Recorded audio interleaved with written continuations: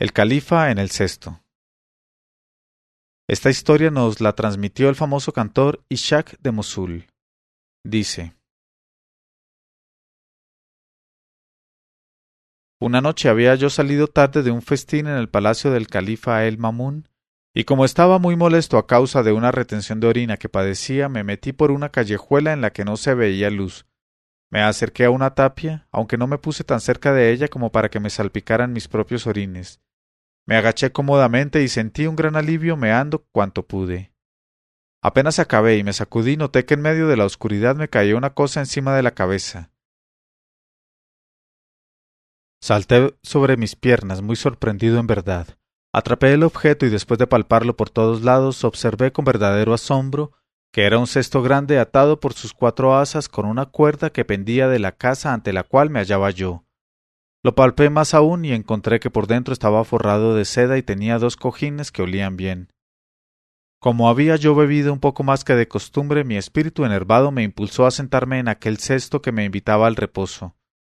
No pude resistir a la tentación y me senté en el cesto, y antes de que tuviera tiempo de echar pie a tierra me vi elevado rápidamente hasta la terraza, donde me cogieron sin decir una palabra 4 jóvenes que me llevaron a la casa y me invitaron a seguirlas.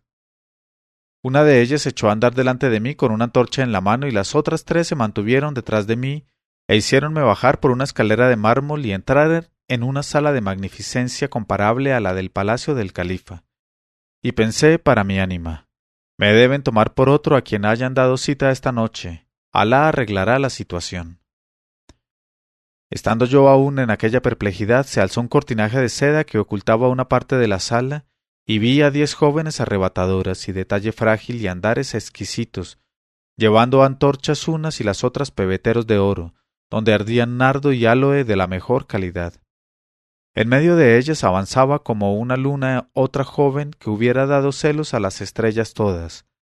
Se balanceaba al andar y miraba graciosamente de soslayo, levantando las almas más pesadas. Y he aquí que al verla salté sobre ambos pies y me incliné hasta el suelo ante ella, y me miró sonriendo y me dijo: Bienvenido sea el visitante. Luego se sentó y añadió con una voz encantadora: Descansa, señor. Me senté, disipada ya la borrachera de vino, pero presa de otra embriaguez más fuerte. Entonces me dijo ella: ¿Y cómo se te ha ocurrido venir a nuestra casa y sentarte en el cesto? Contesté: Oh, mi señora, es la molestia que me ha ocasionado mi mal de orina la que solamente me ha impulsado a venir a esta calle. Luego el vino me hizo sentarme en el cesto y ahora es tu generosidad quien me introduce en esta sala, donde tus encantos reemplazaron en mi cerebro la borrachera con otra clase de embriaguez.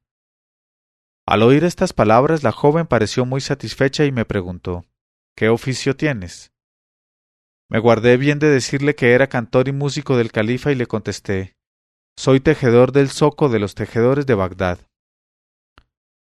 Ella me dijo: Pues tus maneras son exquisitas y honran al zoco de los tejedores. Si a ellas unes el conocimiento de la poesía, no tendremos que arrepentirnos de haberte recibido entre nosotras. ¿Sabes versos? Contesté: uno que otro. Dijo ella: Recítanos algunos entonces. Contesté: Oh, mi señora, siempre está el visitante un poco sobrecogido por el recibimiento que se le hace. Aliéntame, pues, empezando tú la primera por recitarnos algunas poesías de tu agrado. Ella me contestó: Con mucho gusto, y al punto me recitó admirables poemas escogidos de los poetas más antiguos, como Amri y Kais, Sohair, Antara, Nabiga, Amru ben Kaltum, Tarafa y Chanfara, y de los poetas más modernos como Abu Nuwas, el Rakashi, Abu Musab y los demás. Y estaba yo tan maravillado en su dicción como deslumbrado por su hermosura. Luego me dijo: Creo que ya se te habrá pasado la emoción. Dije: Sí, por Alá, y a mi vez escogí entre los versos que conocía los más delicados y se los recité con mucho sentimiento. Cuando terminé, me dijo ella: Por Alá, que no sabía que hubiese individuos tan exquisitos en el zoco de los tejedores. En este momento de su narración, Scheherazada vio aparecer la mañana y se calló discretamente.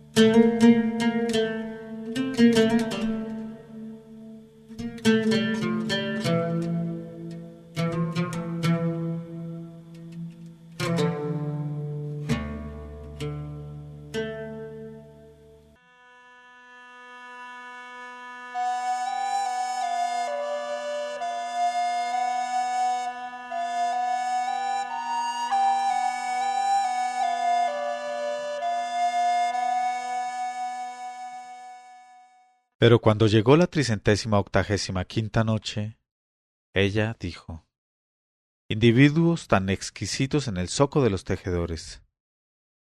Tras de lo cual sirvieron un festín en el que no escatimaron las frutas ni las flores, y ella misma me ofrecía los mejores bocados. Luego, cuando levantaron el mantel, trajeron las bebidas y las copas, y ella misma me echó de beber y me dijo: he aquí el momento mejor de la conversación. ¿Sabes historias bonitas? Me incliné y enseguida le conté una porción de detalles divertidos acerca de los reyes, de su corte y de sus maneras, hasta el punto de que me interrumpió de pronto ella para decirme: en verdad que estoy sorprendida prodigiosamente de ver a un tejedor tan al corriente de las costumbres de los reyes. Contesté: pues no tiene nada de particular, porque un vecino mío, que es un hombre delicioso, tiene entrada en el palacio del califa, y en sus momentos de ocio se complace en afinarme el ingenio con sus propios conocimientos. Ella me dijo: en ese caso no admiro menos la firmeza de tu memoria, que con tanta exactitud retiene detalles tan precisos. Eso fue todo, y aspirando los perfumes de nardo y áloe que aromaban la sala y contemplando aquella belleza y escuchando cómo me hablaba con los ojos y los labios, me sentía yo en el límite del entusiasmo y pensaba para mi ánima: ¿qué haría el califa si estuviese aquí en mi caso? Seguramente que no sería ya dueño de sí y estallaría de amor. La joven me dijo después: en verdad eres un hombre excesivamente distinguido. Adornan tu espíritu conocimientos muy interesantes y tus maneras son en extremo refinadas. Ya no me queda más que una cosa que pedirte. Contesté: sobre mi cabeza y sobre mis ojos. Ella dijo: deseo oírte cantar algunos versos acompañándote con el laúd. Pero a mí, como músico de profesión, no me agradaba cantar yo mismo. Así es que contesté: en otro tiempo cultivé el arte del canto, pero como no llegué a obtener un resultado apetecible, preferí abandonarlo. Bien quisiera ejecutar algo, pero me sirve de excusa mi ignorancia. En cuanto a ti, oh señora mía, todo me indica que debes tener una voz perfectamente hermosa. ¿Por qué no nos cantas algo para hacernos la noche más deliciosa aún? Hizo ella entonces que le llevaran un laúd y cantó. Y en mi vida hube de oír timbre de voz más lleno, más grave y más perfecto, unido a una ciencia de los efectos tan consumada. Vio ella mi delectación y me preguntó: ¿sabes de quién son los versos y de quién la música? Aunque lo había notado, contesté: lo ignoro por completo, oh mi señora. Ella exclamó: ¿pero es posible que pueda ignorar este aire alguien en el mundo? Sabe, pues, que los versos son de Abu Nuwas y la música, que es admirable, es del gran músico Ishaq de Mosul. Yo contesté sin descubrirme: por Alá, Ishaq no supone ya nada a tu lado. Ella exclamó: Bak, Bak, ¿en qué error estás? ¿Hay en el mundo alguien que pueda igualarse a Ishaq? Bien se ve que no le oíste nunca. Luego siguió cantando más todavía, e interrumpíase para ver si no carecía yo de nada, y continuamos disfrutando de tal suerte hasta la aparición de la aurora. Entonces una vieja, que debía ser la nodriza de la joven, fue a prevenirla de que había llegado la hora de separarnos, y antes de retirarse me dijo la joven: ¿tendré que recomendarte discreción, oh mi huésped? Las reuniones íntimas son como la prenda que se deja a la puerta antes de marchar. Yo contesté inclinándome: no soy de quienes necesitan semejantes recomendaciones. Y una vez que me despedí de ella, me metieron en el cesto y me bajaron a la calle. Llegué a mi casa y recé la plegaria de la mañana, metiéndome luego en la cama donde estuve durmiendo hasta la tarde. Cuando me desperté me vestí deprisa y me presenté en el palacio, pero los chambelanes me dijeron que el califa había salido y dejó para mí recado de que esperara su regreso, porque tenía por la noche un festín y le era necesaria mi presencia para que cantase.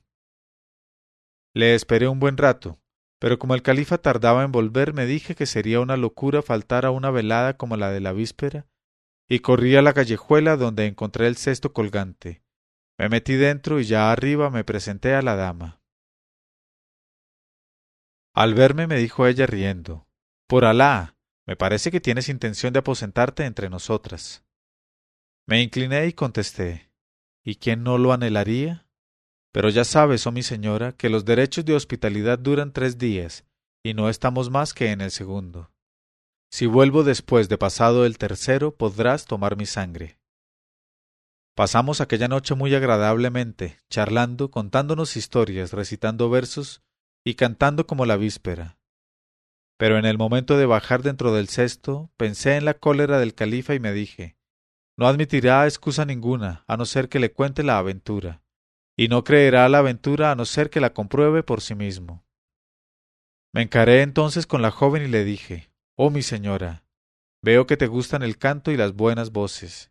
Y he aquí que tengo un primo mucho más guapo de cara que yo, mucho más distinguido de modales, con mucho más talento que yo y que conoce mejor que nadie en el mundo los aires de Ishak de Mosul. ¿Quieres, pues, permitirme que le traiga conmigo mañana, que es el tercero y último día de tu hospitalidad encantadora? En este momento de su narración, Scheherazada vio aparecer la mañana y se calló discretamente.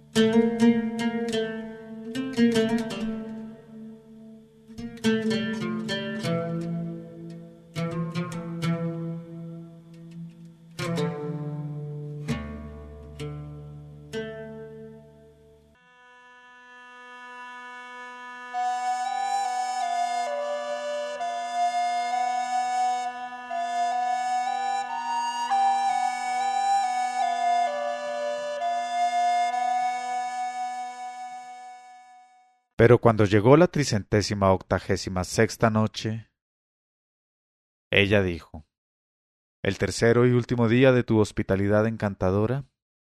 Ella me contestó, ya empiezas a ser indiscreto, pero puesto que tan agradable es tu primo puedes traérmele. Le di las gracias y me fui por el mismo camino que la víspera. Al llegar a mi casa encontré allí a los guardias del califa que me abrumaron con injurias, se apoderaron de mí y me arrastraron a la presencia de el Mamum. Le vi sentado en el trono como en sus peores días de cólera, con los ojos llameantes y terribles. Y apenas me divisó, exclamó, «Ah, hijo de perro, osaste desobedecerme». Yo le dije, «No, por Alá, oh emir de los creyentes, puedo justificarme». Dijo él, «¿Y cómo?». Yo contesté, «No te lo puedo decir más que en secreto». Ordenó al punto a todos los circunstantes que se retiraran y me dijo, «Habla». Entonces le conté la aventura con todos sus detalles, y añadí, «Y ahora la joven nos espera a los dos para esta noche, porque así se lo he prometido». Cuando oyó el mamum estas palabras se serenó y me dijo, «Cierto que es excelente la razón que alegas, y estuviste muy inspirado al pensar en mí para esta noche». Y desde aquel instante ya no supo qué hacer para esperar con paciencia la llegada de la noche. Y le recomendé mucho que tuviese cuidado de no descubrirse y descubrirme llamándome por mi nombre delante de la joven. Me lo prometió formalmente, y en cuanto llegó el momento oportuno se disfrazó de mercader y me acompañó a la callejuela. Encontramos en el sitio de costumbre 2 cestos en lugar de uno, y cada cual nos colocamos en uno de ellos. Subimos así, y ya en la terraza bajamos a la magnífica sala consabida, donde fue a reunirse con nosotros la joven, más bella que nunca aquella noche. Al verla, noté que el califa quedaba locamente prendado de ella, pero cuando se puso a cantar llegó al delirio, tanto más cuanto que los vinos que nos servía la joven graciosamente nos habían ya turbado la razón. En su alegría y su entusiasmo el califa olvidó de pronto la resolución tomada y me dijo, «Bueno, Ishak, ¿a qué esperas para responderle con algún cántico basado en un aire nuevo de tu invención?». Entonces muy azorado me vi en la obligación de contestar: escucho y obedezco, oh emir de los creyentes. No bien hubo oído estas palabras, la joven nos contempló un instante y se levantó a toda prisa para cubrirse el rostro y desaparecer, como cumple a cualquier mujer que se halla en presencia del emir de los creyentes. Entonces el mamum, un poco contrariado por la marcha de la joven a causa del olvido que tuvo él, me dijo: infórmate al instante quién es el dueño de esta casa. Entonces hice llamar a la vieja nodriza y se lo pregunté de parte del califa. Me contestó ella: ¿qué calamidad cae sobre nosotros? ¿Qué oprobio se cierne sobre nuestra cabeza? Esa joven es la hija del visir Hassan ben Sel. Enseguida dijo el mamum: a mí el visir. La vieja desapareció temblando y algunos momentos después hacía su entrada entre las manos del califa el visir Hassan ben Sel en el límite de la estupefacción. Al verle, se echó a reír el mamum y le dijo: ¿tienes una hija? El otro contestó: sí, oh emir de los creyentes. El califa preguntó: ¿cómo se llama? El visir contestó: Cadiga. El califa preguntó: ¿está casada o es virgen? El visir contestó: es virgen, oh emir de los creyentes. El califa dijo: quiero que me la des por esposa legítima. El visir exclamó: mi hija y yo somos los esclavos del emir de los creyentes. El califa dijo: le asigno 100.000 dinares de dote, que tú mismo cobrarás del tesoro en palacio mañana por la mañana.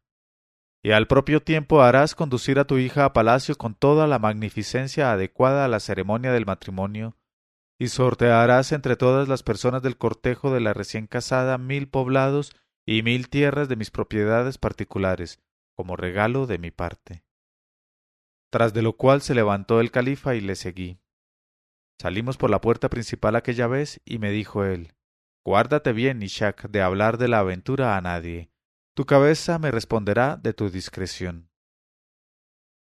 Y guardé el secreto hasta la muerte del califa y de Sed Cadiga, que sin duda era la mujer más bella que han visto mis ojos entre las hijas de los hombres.